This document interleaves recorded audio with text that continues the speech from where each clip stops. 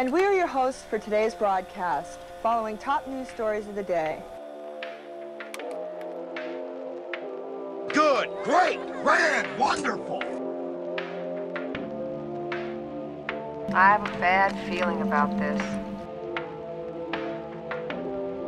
What ain't no country I ever heard of? They speak English and what? It's the good, the bad, and the what? Lost your train of thought, didn't I? Hello, and welcome to another episode of The Good, the Bad, and the What, the show in which we dissect what makes a movie good, bad, or other within a certain theme, category, subgenre, or filmography. I'm Ryan Oliver. And I'm Chris Thomas. Chris, how are you doing this evening? I'm doing well. How are you doing? I'm doing pretty good. I'm looking forward to diving in today. Hopefully, our last episode was a lot of fun, but it was really long. We understand, and hopefully we'll keep it a little short today. Since we're going to be talking about 5 movies, but really one in particular. We teased it at the end of the last episode. We're going to be discussing the new Scream, just called Scream, parentheses 2022, the same exact name, and I mean, we will dive into a non-spoiler and spoiler section as we do with these new movies, but I'd say there's a very good within the world reasoning why it's just called Scream, and not Five Cream like people wanted it to be. I'm really glad that they didn't fuck off with that. Exactly. So we're going to dive into here. Of course, this is the 5th entry in the long-standing series. It is directed by, hopefully I'm pronouncing the first director's name correctly, Matt Benelli-Olpin and Tyler Gillett. They often go by the nomenclature Radio Silence. They directed Ready or Not from a couple years ago. And they're taking the helm on this from the late Wes Craven, R.I.P. And if you want to hear us talk more in depth, I mean, we'll be discussing the first one here and there within this discussion, but we did already talk about the first Scream in a full episode. It was episode 3. Go ahead and give that a listen. But we will dive in here. We rewatched all of the sequels leading up to this one in addition to this one. So, Chris, I will pass the ball to you. Sort of, like I said, we touched on the first one in an episode, but like, what is your sort of relationship with 2 through 4? Like, when did you see them? Did you see them when they came out? Did you come to them later? And then ultimately, how did you feel about the new one? And how did your feelings about the sequel sort of maybe enforce those feelings? I'm curious. Sure. I mean, I think that's long for an intro. We'll probably have to get into that like over the course of the whole episode. For sure. In terms of the sequels themselves, I mean, I didn't really have access to the movies when I was a kid when they first came out in the 90s, so I didn't get to watch them until probably later on in high school, and when it was like I was able to rent it and stay over at a friend's house and watch them. But I've always greatly enjoyed the first one. The rest of the sequels, not so much. I do want to preface by saying I don't dislike any of the Scream movies. I think all of the Scream movies in one way or another are good. But we're just comparatively over the course of it. I mean, obviously, I like the first one better than the rest of them, and it's sort of that thing where like a bad Scream movie is better than 99% of the other garbage movies you're going to find in the same genre. So, I mean, I watched them over the course of time. Never had like a huge reverence for the series or anything. I've always just found myself going back to the first one. This recent rewatch of the 2, 3, and 4 were probably the second time I've seen each of them. In my life, I never had a need or want to really revisit them. But then, just first impressions on 5. 5 is the best one since the first. So, yeah, absolutely. And I think, like, obviously we'll have to wait until spoilers to kind of get into why. But I like what you said there, because I'm in the same boat of like the first one is the one I often return to. It's the one I've seen the most, and it's still the best one for my money. And so I think that this new one, again, without towing the line here, definitely adheres the closest to the first one, as a lot of these legacy sequels tend to do, which again we'll get into it in greater length, but almost purposeful, but yet it works. And so I'll say my sort of history. I think mine was probably even later than yours. Like I had watched the first Scream like when I was in like middle school, high school, somewhere in that region. I did not watch the sequels until I think April 16th, 2011, when the day that Scream 4 opened in theaters. Wow. We were in college. I think you and I weren't like close yet, but we were acquaintances. But I had never seen them, so I watched 1, 2, and 3 in in one day. And then I went to our theater in Ellensburg, Washington to go watch Scream 4. So on that day, 2, 3, and 4, that was the first time I watched any of them. Jeez.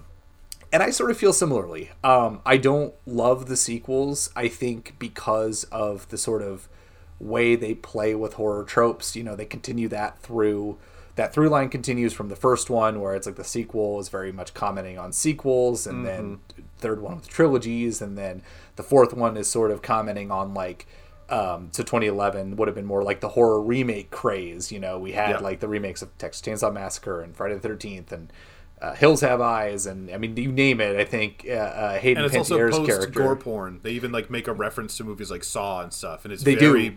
bloody, very nihilistic. And it's very much in that, like, it's like, I didn't love Scream 4 on the rewatch. In fact, I wouldn't even say I really liked Scream 4 on the rewatch,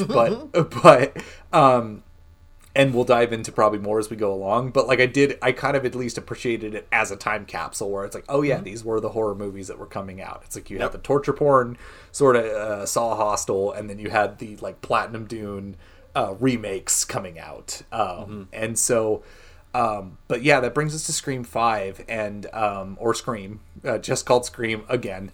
Yep. And I'm in the same boat. I think it's the best one since the first one, and it's a little bit. And we'll swing into spoilers here shortly.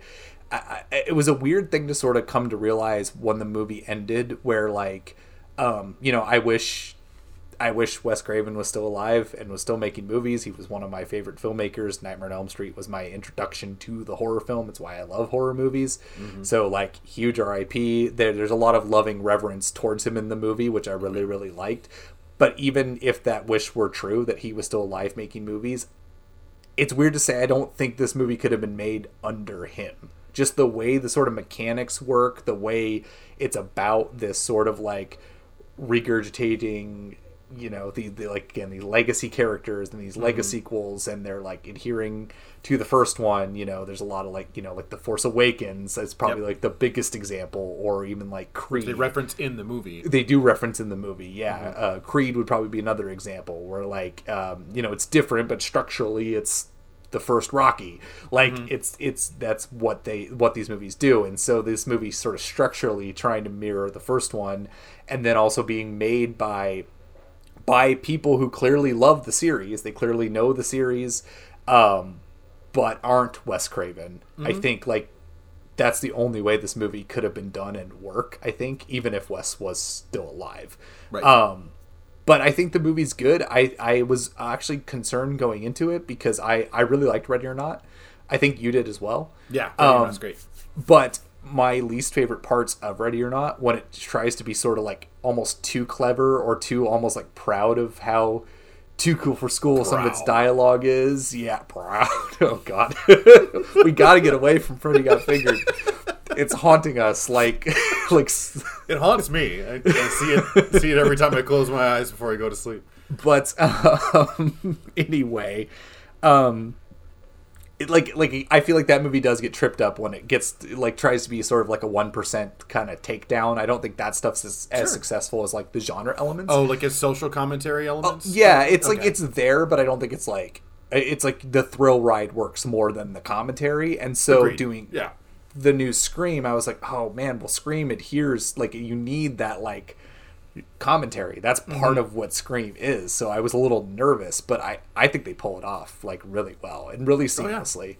I think to your point, I was gonna piggyback off that point. I agree with you in that I think that they nailed that element, and to me, they flip-flopped to the opposite direction where, you know, Ready or Not, the sort of horror elements and like those tropes and stuff work really well, and the commentary doesn't. And in Scream, I think the commentary works really well, and for me, the horror didn't land, or the attempts at horror didn't land. I think they played it a bit too tongue-in-cheek. There wasn't really a point in the movie where I was actually like scared or really nervous. I felt like I saw things coming like a mile away, and I think it just structurally the way that they approached it, I wouldn't say that it was done poorly.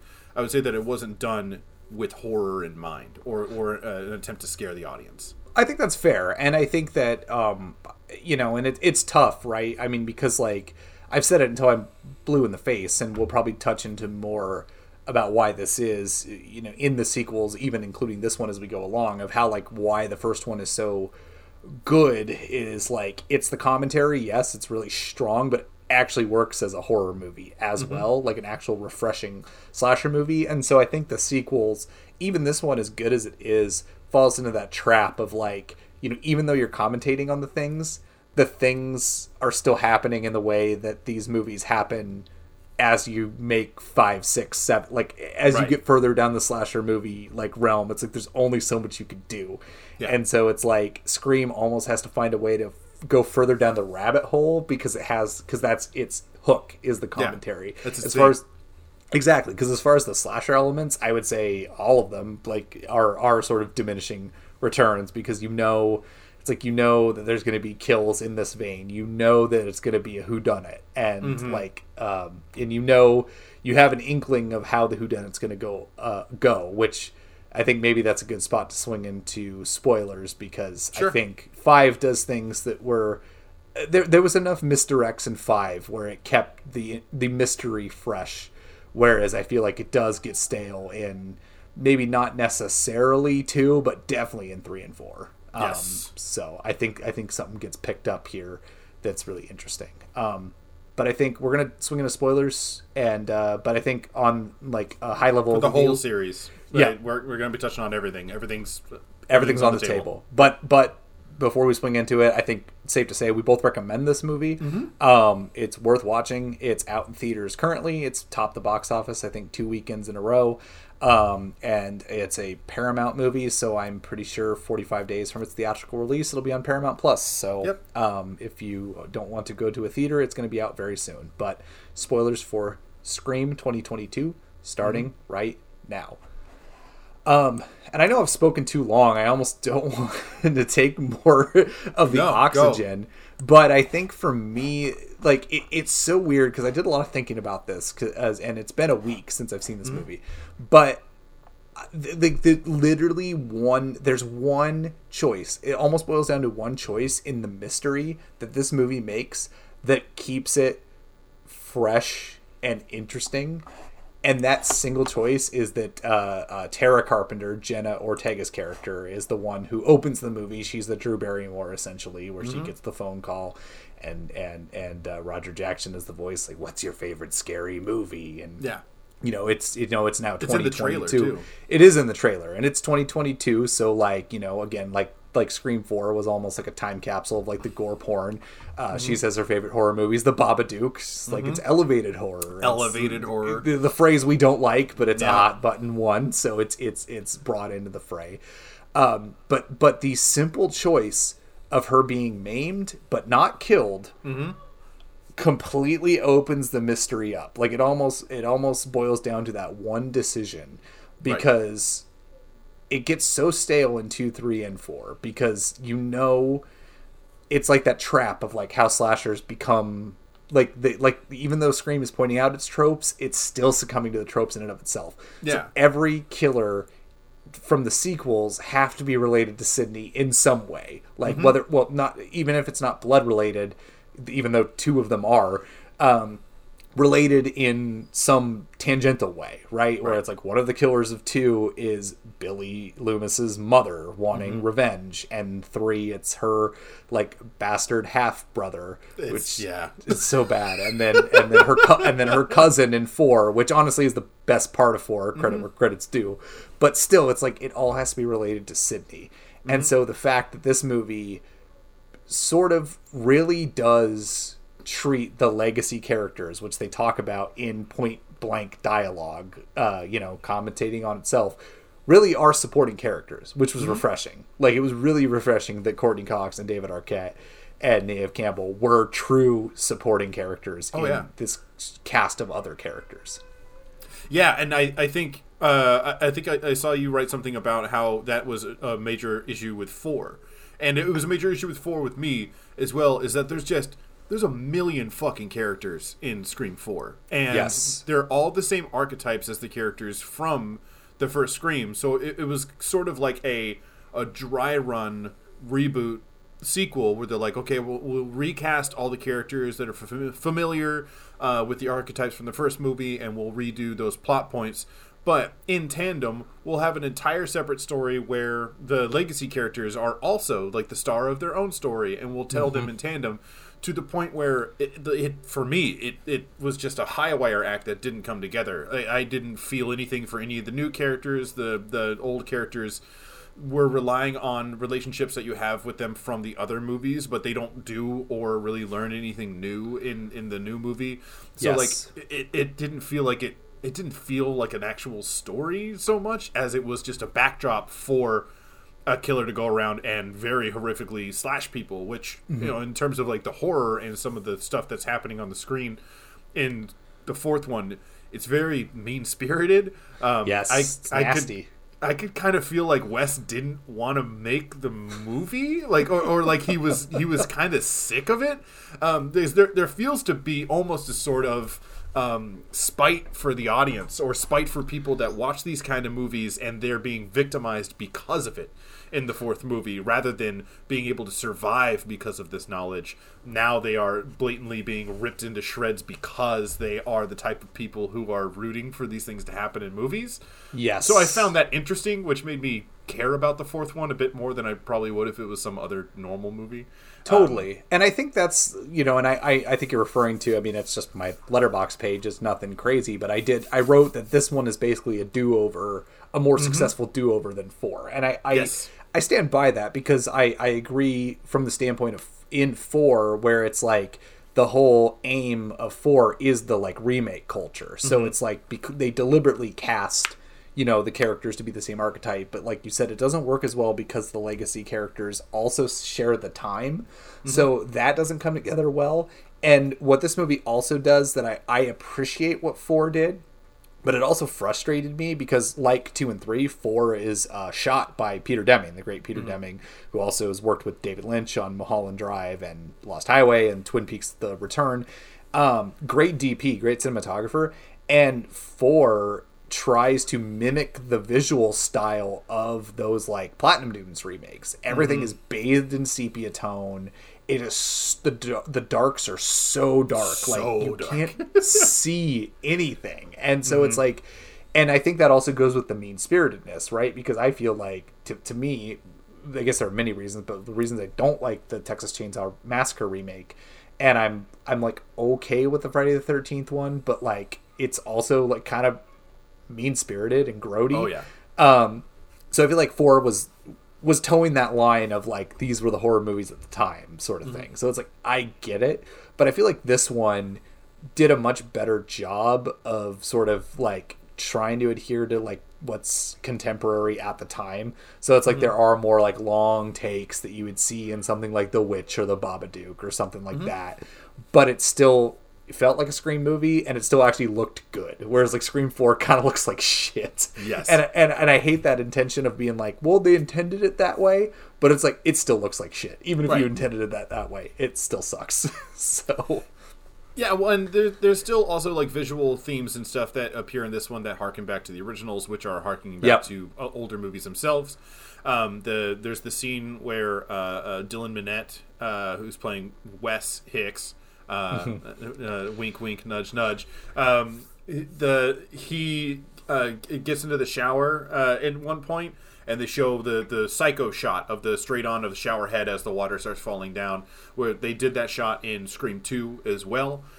So like they're still bringing back this iconography, which are I appreciated in Scream 5. I mean, it's something that I appreciate about the series as a whole, but not so much when they're doing things like Wes Hicks or Sam Carpenter is another character in the movie, where like it's very on the nose of like, hey, you know, these people don't, you know, but visual cues and visual references and callbacks I really appreciate. yes, Playing with these tropes and then using them to mess with the mind of the audience. And a very effective scene to a point in the fifth movie for me was when Dylan Minnette, after his mom, who's Judy Hicks, who was Marley Shelton, who was in Scream 4. I don't. She was the deputy in Scream 4, and in this one, she wasn't in any other ones though, right? No, she was a deputy in Scream 4. Yeah, Okay. yeah. She's only in 4 and this one, and in this one, I mean, we'll get into it, but Dewey is now retired, forcefully retired. Yeah. And now she's the sheriff Right. of Westboro. Yeah.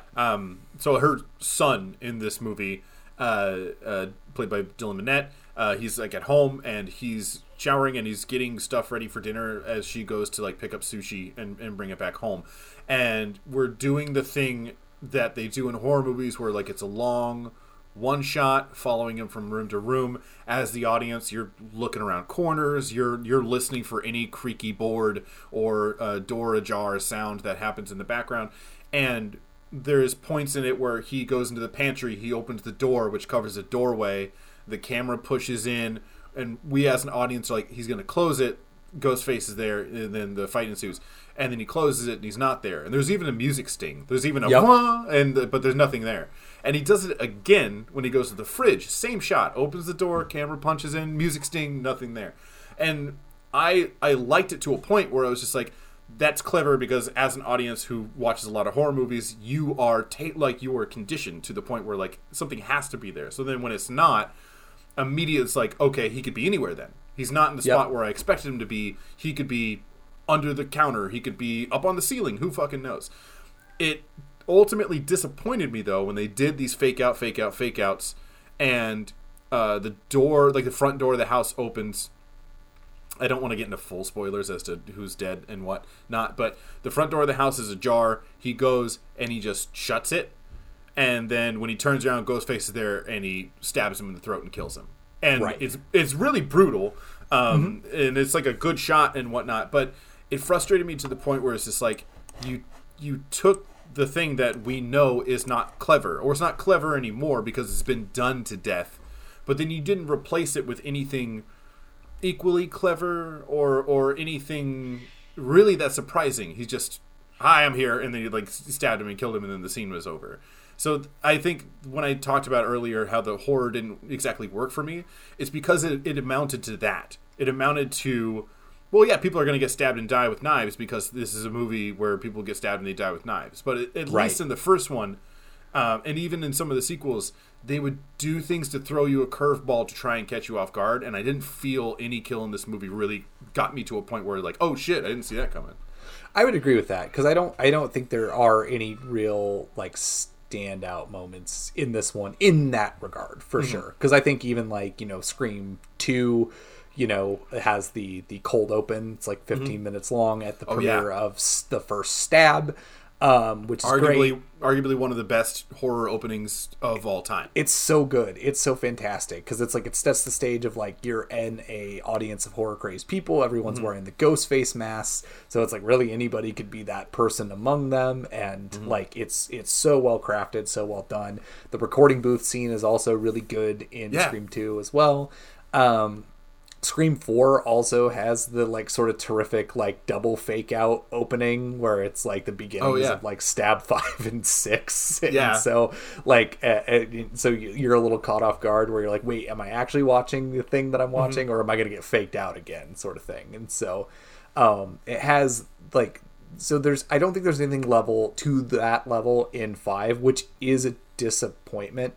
But I do think what works the most in 5 is that I think, like we talked about, where like I think the mystery is genuinely engaging, and I almost wanted to get back to that for a second of like the character who lives, because then it really sets the table of like, because we're introduced to these characters, and now all of a sudden, for the first time since the first one, you have a complete group of characters who actually all have a true motive to be the person to do it. And so it actually really makes it interesting, because we have our main character, who's Sam Carpenter, who you already mentioned, Melissa Barrera, who's great. She was great in The Heights last year. Didn't make my top 10, but it was in my like top 25. I thought she was great here. She's Tara's sister, the girl who gets stabbed at the beginning, who we then discover is the bastard child of Billy Loomis. Because they have to be.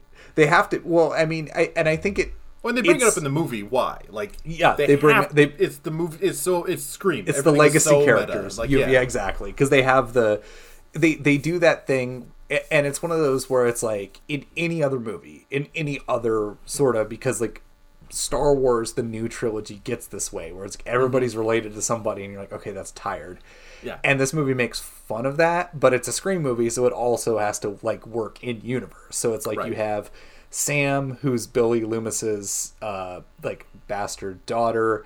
You have Mindy Meeks Martin and Chad Meeks Martin, who are the niece and nephew of Randy, Jamie Kennedy's character from, well, I guess 1, 2, and 3. And I forget, it's not the first thing. It's Heather Mazzaro. Hopefully I'm pronouncing her name correctly, because she appears in 3 briefly to bring Sydney and company a tape of Randy saying, like, here are the rules of trilogies. She's only in it for a second, but she's here as their mother. So it's like they're related. Somebody gets killed in a bar who's related to Stu. That's right. Yeah. Yep. They mentioned offhand that he's related to Stu. And so it's like everybody is related to somebody from the original, again, in like logic in there, but then it's like everybody has a sort of like, whether it's their relation to somebody from the original, Jesus, that's not a word, original, or like Wes Hicks, the character who does die, but it's like noted that he's like a like on and off like love interest to Tara, and they're like on the rocks, and he's like pretty apprehensive and standoffish anytime that he's in a discussion. So it's like for the first time, I think since 1, it's everyone has a motive. I like this much better than what they tried to do in like 3, where people were dying, and then they were like on a big whiteboard, they were like, wait a minute, their legal name is Casey. Well, wasn't that the actual name of the second victim? And they're like, people's were getting killed, but their names were kind of sort of related to the names of the people who died in the original. I mean, like, even though this one is doing that legacy sequel, oh, you were my half cousin's best friend's roommate, that shoddy connection between characters here felt much more natural and smarter than what they were trying to do in Scream 3, where they were just like, I don't know. Yeah, 3 was pretty much like a we've run out of ideas sort of thing, and it's like, it's no disrespect, because I feel like they even made fun of that, because like 3 is on like a dimension backlot, you know, like they're making Stab 3 within the movie, and a year later Chainsaw the Bob Strikes Back comes out, where they're on like the Miramax backlot, and they're like filming a Scream movie in that, and it's the monkey, Suzanne, or is that the monkey's name from Mallrats? And I don't remember, but anyway, like it's like Shannon Doherty and the monkey, and then she's like, cut, and then Wes Craven comes in, and she's like, a monkey, Wes, like, are you guys even trying anymore? So it's like they were making fun of Scream 3 in a way of like, yeah, fuck it, just whatever. Scream 3 sidebar, Scream 3 is almost saved head and shoulders on the back of Parker Posey as the actress playing Gale Weathers. Like, she's great. Like, she's so good. Like, saves that movie.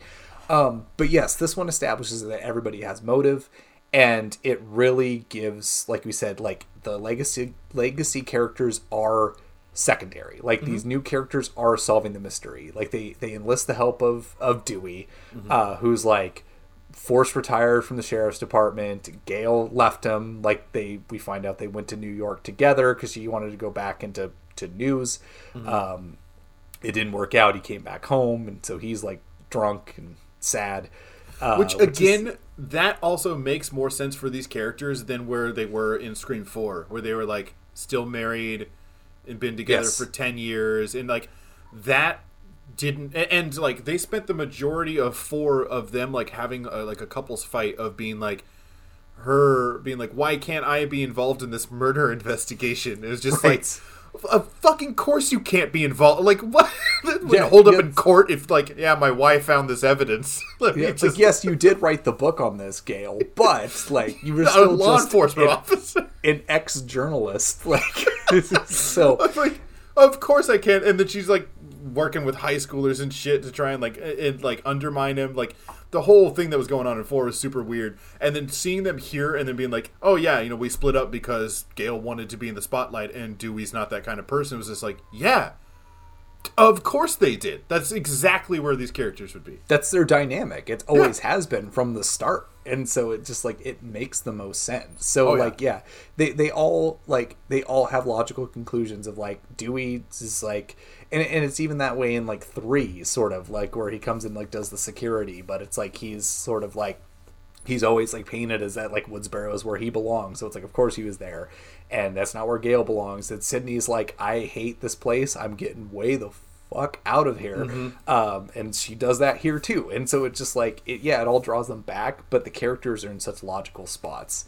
And I feel like even like the way I feel like it's funny because it's like, and it just goes to the brilliance of the movie. Like, I feel like they do the things that the other ones would have done, and they're doing it in that sort of, like, we're mocking a Lego sequel, but it's actually in a way that's effective. Like, I thought of, because there's the scene where, like, Dewey and Gale first sort of, like, reconnect after the Wes Hicks is killed, like, right outside. And their sort of theme plays underneath it, which reminded me exactly of the Princess Leia Han Solo exchange in The Force Awakens, where like their theme from Empire Strikes Back plays. But it's so like in that movie, it's so like corny, and it's just kind of like okay. And then like here, it's like I know they're making fun of that, but it's also affecting at the same time. So it's like it's brilliant. Well, on the recent rewatch, I remember the theme in Scream 2 like vividly. I remember like exactly where it is in Scream 2. I don't remember it in 3 or 4. They don't play it in 4. So 4, I think 4 going with the sort of remake. Again, I don't think 4 does it well because for the reasons we stated, it doesn't know where to share the spotlight with the characters, but it doesn't have their theme in 4. 4 also, I think it's integrated into the score for a second, but 4 also doesn't have Red Right Hand by Nick Cave in the bad scenes. You're right. 4 Which doesn't, I liked the use of it in this one. Making it diegetic was it's so good. Yeah, so when it's Kyle Gallner, who's the guy who's tangentially related to Stu. Who's his just like some dirtbag that they I love that they start introducing like this cast of characters. They cast doubt on all of them immediately. That in a scene that mimics the first one, where all of the characters are gathered at the fountain and very nonchalantly being like, "Where were you last night?" Wasn't she your ex-girlfriend? And like casting sort of these accusations at one another. And then this scene starts and they are immediately being like, well, you would have a reason to kill her because, and I love that sort of the way that they're mimicking that scene in the first one, whereas in the second one and third one made it much more gumshoe, where there's nothing really forthcoming. The characters are on their toes and very guarded, and they're taking it very seriously because they've lived through it and they're trauma. Whereas these characters are teenagers. They don't fucking know, and they don't care. They're not taking it as seriously as they should, and they're treating it much like the characters in the first one. And so, it made me relate to them much quicker and much easier. Absolutely, and I also feel like, and it could be, because even though it's like, I mean, respect, right? I love the first Scream. Like, it's so sharply written. I got to give credit where credit's due. But I know I've talked about the show many times before that, like, Kevin Williamson's style of writing sometimes can really grate on me. Like, it gets too far or it gets too into, like, the meta. And so I feel like what I like about this one, in addition to it being meta, it has to be, right? It's a Scream movie.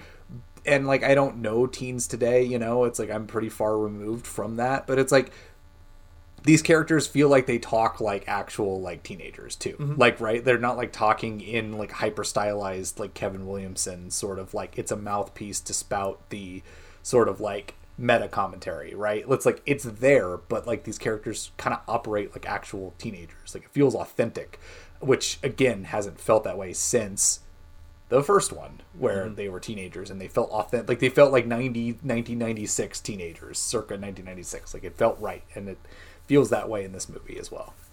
Yeah, absolutely. And I think I want to get more into sort of the meat and potatoes of the show. So, I mean, we haven't really mentioned several of the characters and their relationships to one another. I mean, we still haven't Right. gotten to Jack Quaid. I was going to say, well, I mean, I guess we're in spoilers. We don't have to put. We haven't even talked about either who ends up being the killers of the movie, which we should get into. And but lastly, before we get into that, I think I'm glad they didn't, because I think even in this sort of poking fun at legacy equals way, it would have been really frickin' stupid if this was the case. But the movie also hangs a potential other option for the killer with certain directions. Mm-hmm. I thought Stu was going to come back in some capacity, right? I mean, they're talking about the legacy characters. You have the 3 who are still alive. We didn't even mention that Sam sees the ghost of her dead dad.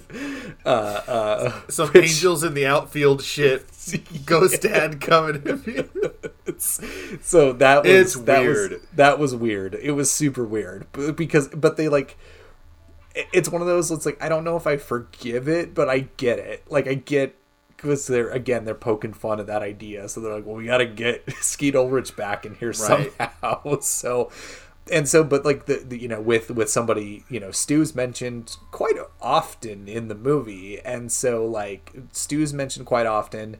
The finale, which, again, not to put the cart before the horse, but we're in spoilers, is at the house from the first one, which is Stu's house. Yeah. And Stu's often referred to, like, whenever, through the series, whenever there's, like, they're talking about the stab movies or, like, the true crime sort of documentary about it, it's like, it's always Billy who's credited as the mastermind, and Stu's kind of like the accomplice, or is hardly mentioned. Right. So I could have seen a situation where, like, they somehow brought him back to, like, kind of reclaim his sort of like it would have been feasible in the world they were setting up, right? It would have been stupid, but it would have been possible.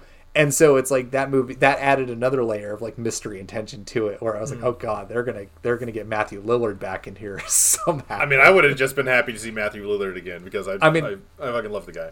I do too. I mean, it would have been nice to see him, even though it would have been a stupid twist. But the twist gets more clever than we thought, because I mentioned 2 through 4 get stale because everybody's related to Sydney. That is not the case in this movie.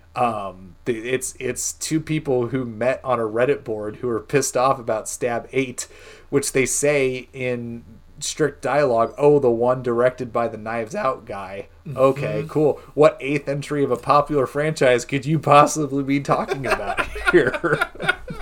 I don't know. Toxic fandom is the real killer. Toxic fandom is the killer at the Leave movies. it to Reddit to... It would have been 4chan if they did this in Scream 4. I'm pretty sure.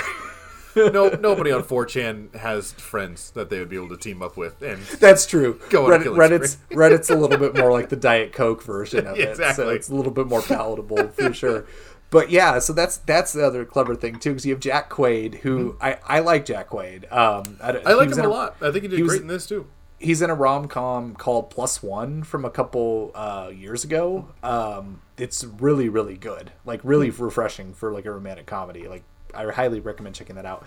But he's the boyfriend of Sam, and so the whole, like, thing in the movie, it's like he knows horror movies, but he's like, he plays like he's not familiar with the stab movies, and so it's like he's watching them as they go along, and he's watching YouTube videos of, like, we deserve a redo of Stab 8. Which, shout out, that's James A. Janice and his wife Chelsea from the Dead Meat show. They have a podcast and they have a show on YouTube, and I subscribe to them. I love Dead Meat, so it was awesome to be like, oh shit, like, I fucking know that guy. Awesome. I've been so watching these him for filmmakers years. are, like, actually tapped into real life, like, stuff like that. Yeah, so exactly. So that's great. And they're that's not fantastic. like that toxic fandom. Like, they make fun of that shit on their channel. So it was great to see them play those people with, like, the big words flying at the screen and being like, why didn't they call it Stab 8 and make the B an 8? It was, like, right out there. Like, they, like, fucking Which is hate that funny shit. because so it's people great. were pissed about that with Scream 5. Yes! Like I mentioned at the start, they wanted it to be, like, where the S in... was a 5. Just because it can be a number doesn't mean it needs to be a number. I know. It's so brilliant that they were like that they made fun of that within this movie. It's so awesome. good. It's so good. But it's him, and then it's Amber Freeman, who's another member of the group. is a bit the more reserved one, played by Mikey Madison, who I almost got meta in and of itself watching this, because it drove me nuts the entire movie looking at her face, and I was like, I've seen you in a movie before.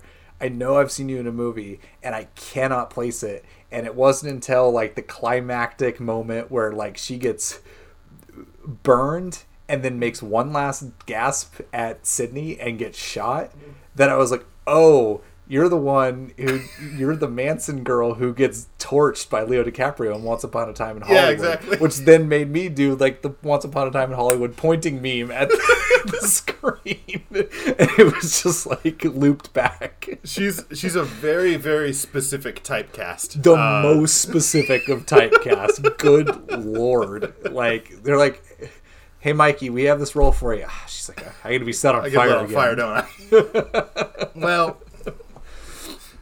But it's like it adds it adds. I feel like it really did the whole like we're doing this for a new generation while also like adhering to what came before it, like of like, okay, it's new cast of characters and we're gonna have a twist, and the twist is not going to be related to our legacy characters. It's going to be something else entirely, and then that something else entirely is toxic fandom, which Jack Quaid has a great line. It's like, how can fandom be toxic? We just love the thing. And I was like, oh, buddy. That sounds like something a toxic fan would say. People were like, hashtag release the 5 cream cut. Release the butthole cut.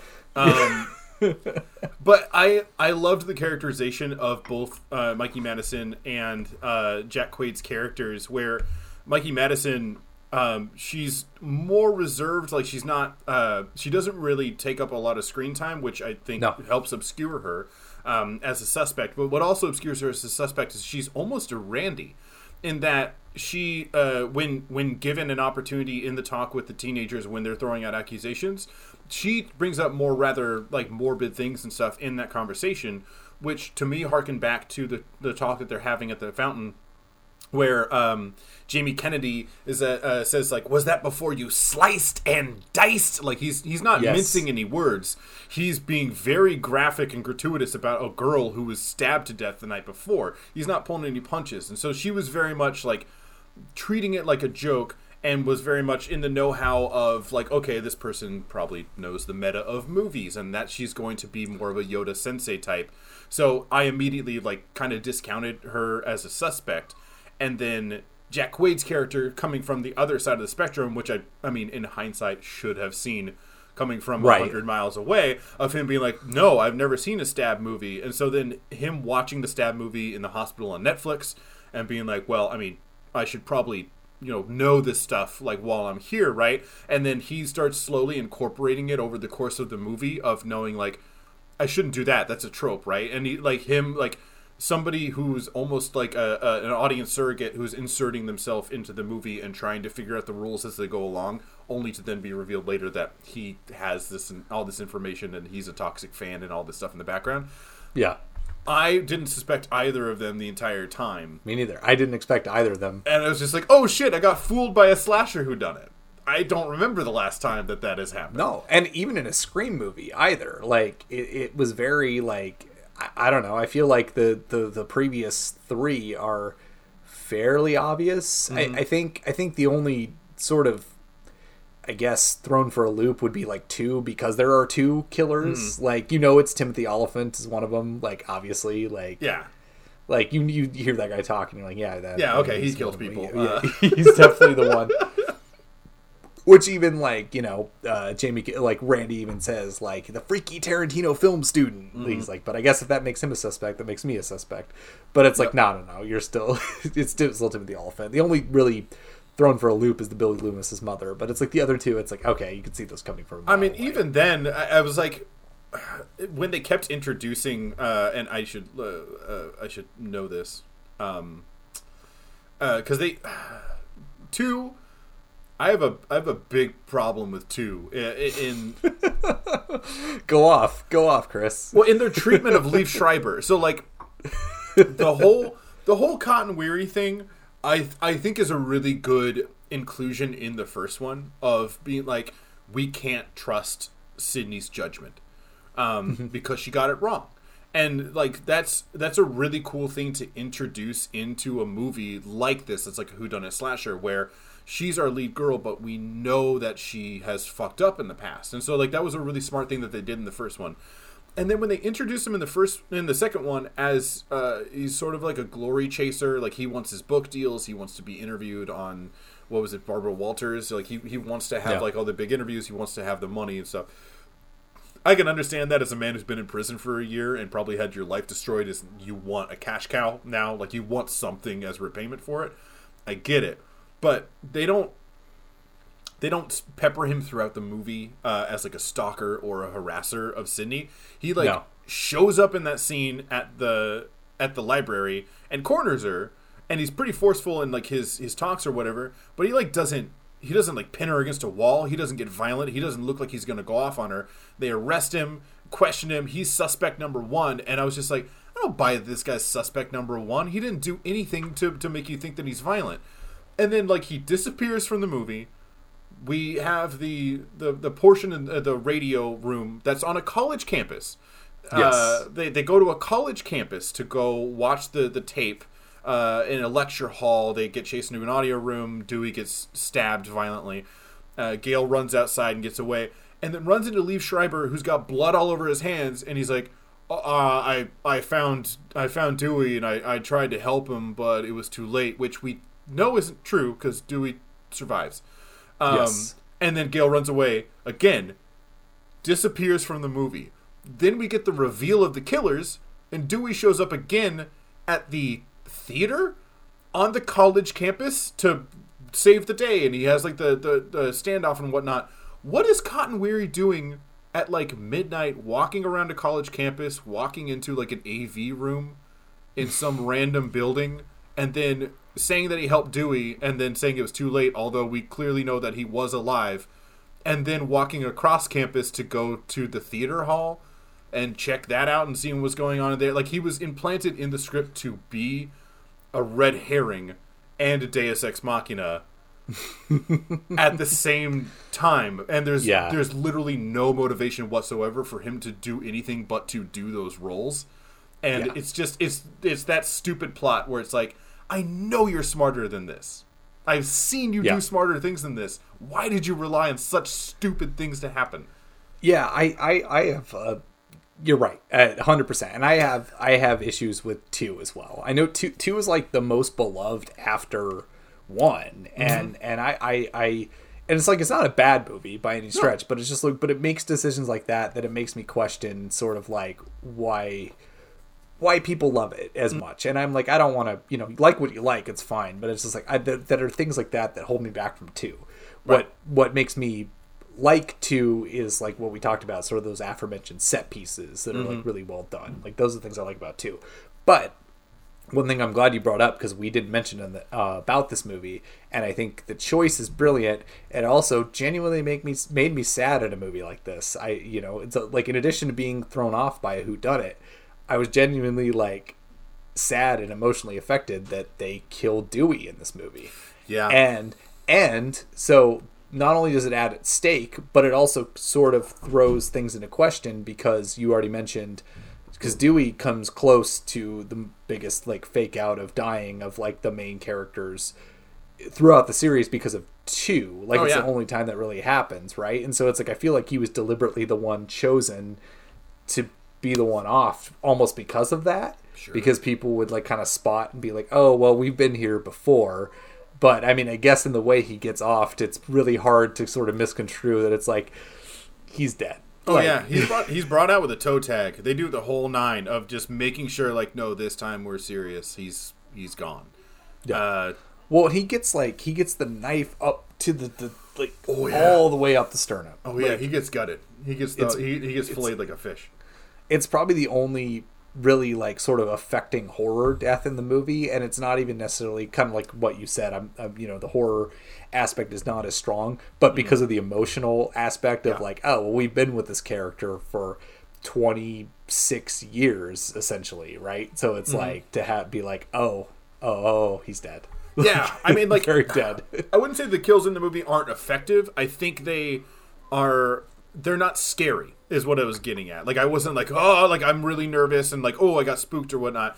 Like killing Dewey, like, broke my heart. It's just like, and I love just seeing David Arquette in a movie again. Just like kind of flooded back of like being a kid and watching, Scream and watching Ready to Rumble, and Eight-Legged Freaks and like all that shit. But like, that affected me sort of emotionally. But then even the kill I mentioned earlier with Dylan Minnette, when he gets stabbed through the throat and they used a practical effect and had like the knife blade come out the back of his neck, and it's sort of a slow death as he's like kind of choking on his blood. Mason Gooding later on in the movie plays Chad. He gets slashed, he's running away, and Ghostface runs up to him, and it's just a still shot of just raining blows of a knife straight into his guts.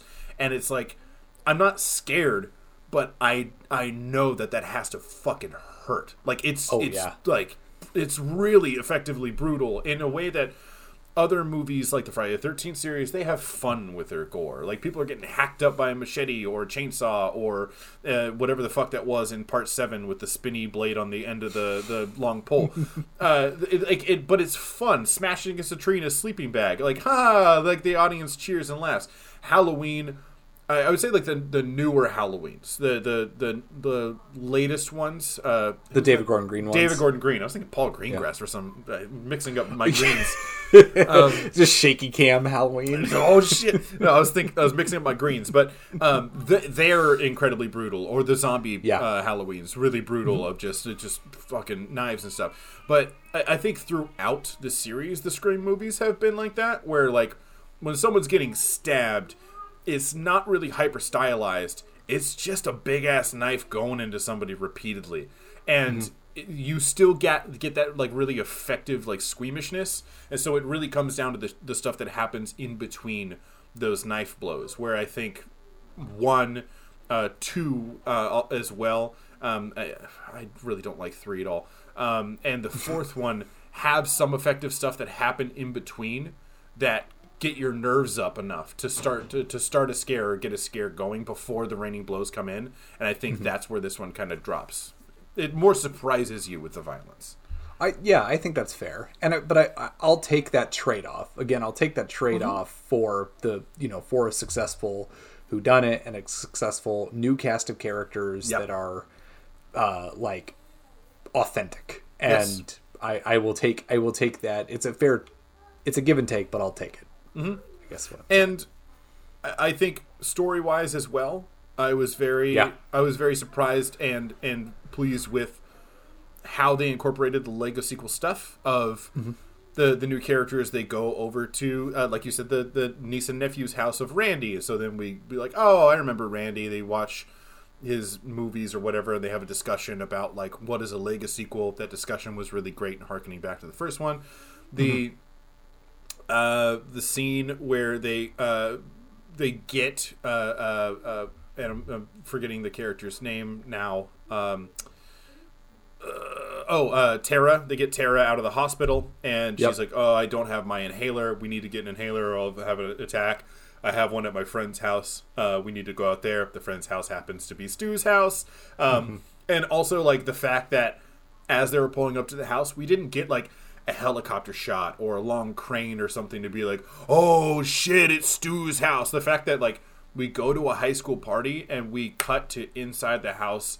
People are mingling. There's a staircase. The camera's moving around the party and showing people. And if you're familiar with the layout of the house because you've seen the first movie, of like at some point your brain starts to go, isn't that the living room where they were watching Halloween? And then the camera will turn around. They're like in the foyer part, and you're like, no, yeah, that's definitely the staircase that Billy like came falling down. And there's the closet that Nev Campbell hid in and stabbed him with the umbrella. Like you start to piece it together before there's the actual reveal that they're at the house. Because they've refurnished it, but it's like just enough to where you're like, this looks familiar.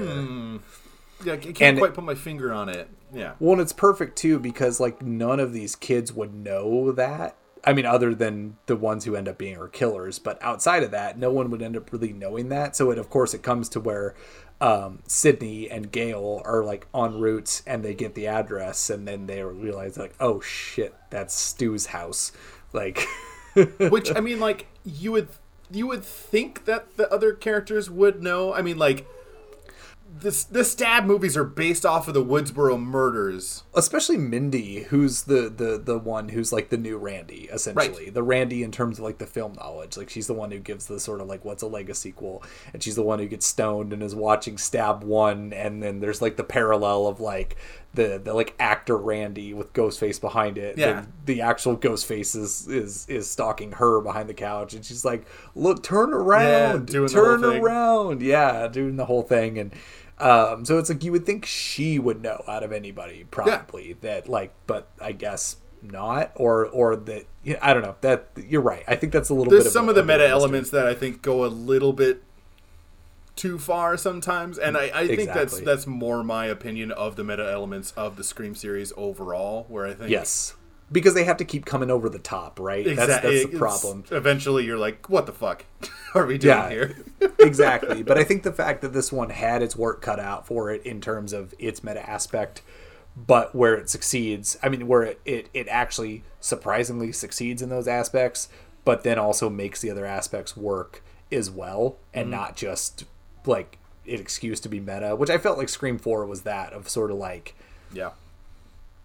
I agree. It felt like Wes didn't really want to make it. It was almost like he had I don't think a string of flops, because like Red Eye was well received. Red Eye is a good movie, but then like My Soul to Take like was like hacked by the studio and it bombed horribly, and so I think there was that. And I don't think even Williamson needed. I think Vampire Diaries was on at this time, which Williamson was the showrunner on, so it's not like he needed the money to do it. So it was just like I don't know what the choice was to do a fourth one, but at that time, but like I feel like ultimately it's like this is sort of the redo. This is what 4 wanted to do, and I don't think worked super well, and this one does it very, very well.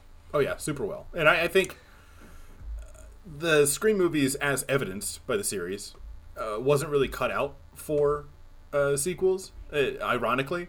It's getting a Lego sequel because the series is beloved and it's done well.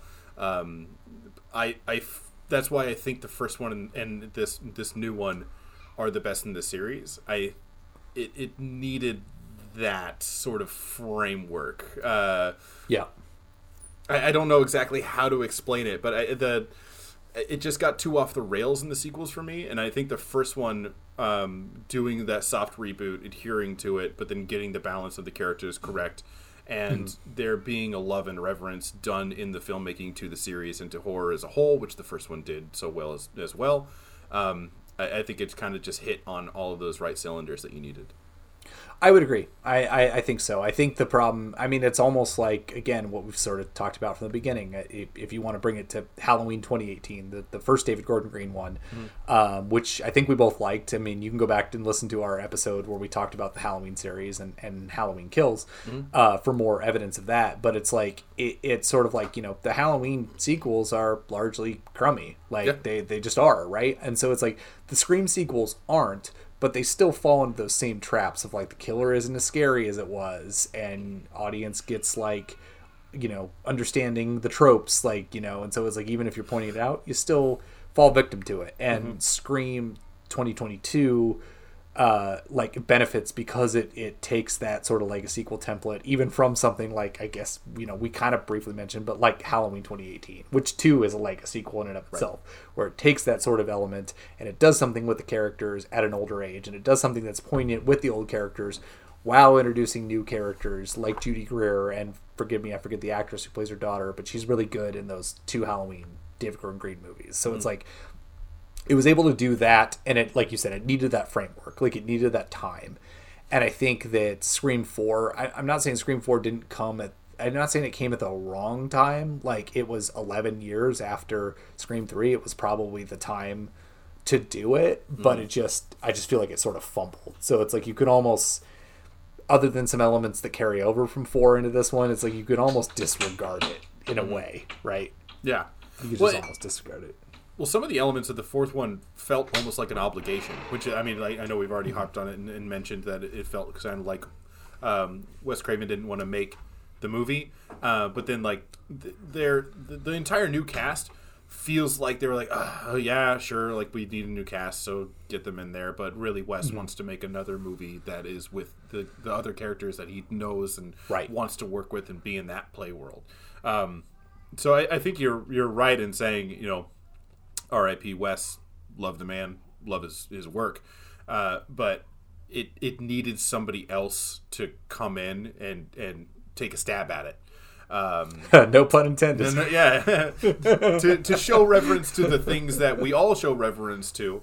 It's also, you know, kind of ironic that the villains of the movie are, you know, toxic fandom, whereas this is the first movie of the series that's being directed by somebody who's not Wes Craven and most likely fans of the series who are coming. I think they're fans, as evident by the structure and the tone. And I was like, these are people who studied the first one. They adhered to it to points where I think it may have been a detriment. Like there are parts about the movie that I don't like. I don't like the when they go to the hospital after the young sister is stabbed, and then the older sister Sam takes the call in like the break room, and then she gets attacked by a guy in a ghost face suit, and they get in a fight in the mess hall, and then he like takes off out the door, and like no one happened to see him. It's just like, you're in a fucking hospital. Like I know that this is the first act beat where the murderer attacks the main character. Like that's they've done it in Scream 1 and 2, like that you have to adhere to the formula. Much so, like they're at Rose McGowan's house, but they know Sydney's there. And exactly. So like you have to have it in the movie because it's how they did it in the other ones. But then by shoehorning it in and putting it in that set piece, it was like that's beyond a suspension of disbelief to think you can go in, attack a person with a knife in a hospital, and then take off, and they're like, what? You were just attacked and no one was in the break room? No one was in the hallway? No, like, oh yeah, there's people fucking everywhere. It's a hospital. It's not perfect. You know, it still has the same tropes that it's trying to make fun of, but I feel like it does it in unique and fresh ways. And like I said, even though his writing can frustrate from time to time, credit where credit's due, he did start this whole thing. The first one is sharp. Kevin Williamson is an EP on the movie, so he was at least involved, but it felt like he sort of like, it was more like I give you my blessing. Sure. Do your Sign thing. off on it kind of thing. Yeah, exactly. And I feel like it was right. It was like the right involvement for him. His new blood got to take it. They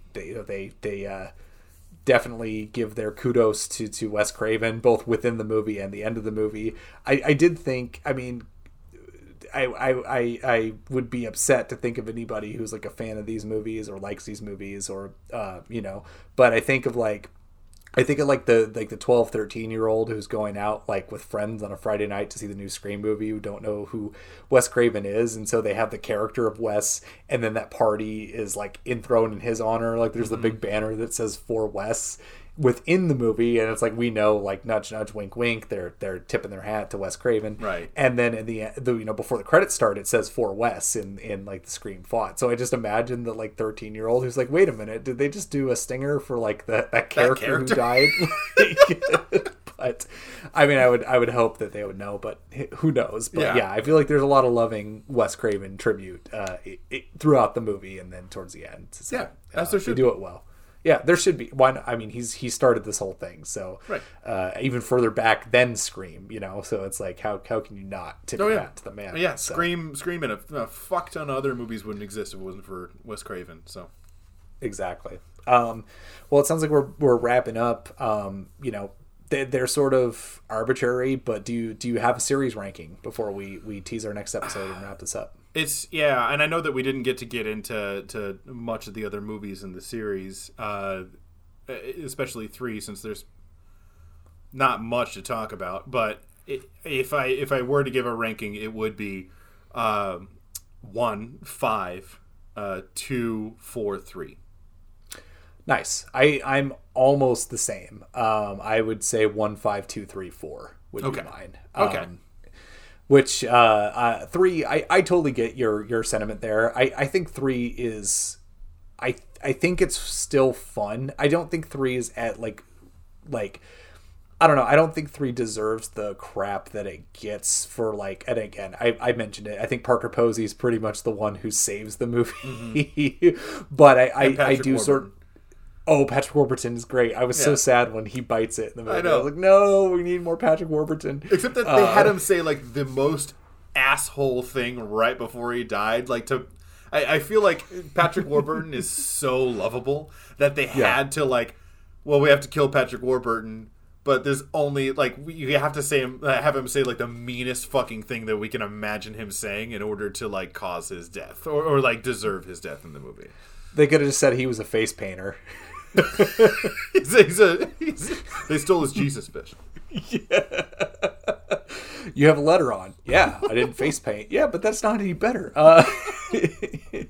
But no, and 4. I'm about 4 the way you feel about 3, where it's like when I first saw 4 in 2011, I haven't seen it since.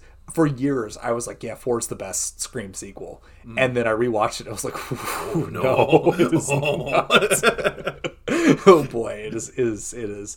There's some good stuff. Like I said, I like the opening of it. I like the opening. I like the Emma Roberts sort of reveal in that. But it's pretty rough otherwise, personally. Yeah. And like you said, pretty mean-spirited. And but yeah, I think this one definitely is a definitely big ups from 4 in terms of doing similar things but doing it better. Well, and the biggest sin of 4 is that if you're going to get a Roberts, why would you not get Eric settle Roberts? for the rest and not go for the best, which is Eric Roberts? Though I know we spent. He could be the voice on the phone because then he doesn't have to come to set. We spent plenty of time dunking on him for Karate Christmas Miracle, rightfully so. But have you watched the recent season of The Righteous Gemstones so far? Not.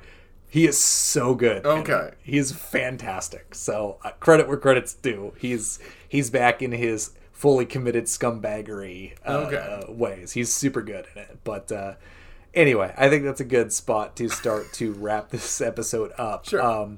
As you pointed out off mic last week, we've talked about a lot of horror recently. So we're going to spend probably a month or more kind of pivoting away from it. But we'll try. We're going to try. But in regards to this episode particularly, we're not going to pivot too far because we're going to be talking about a similar theme. But I will roll out the red carpet for you to say what we're going to be talking about next week. Yeah, we're going to continue on the Legacy sequel train, but we're going to pivot over to action. Still plenty of blood, but just in a different context. Well, one of them has a lot of blood. One of them has a lot of blood.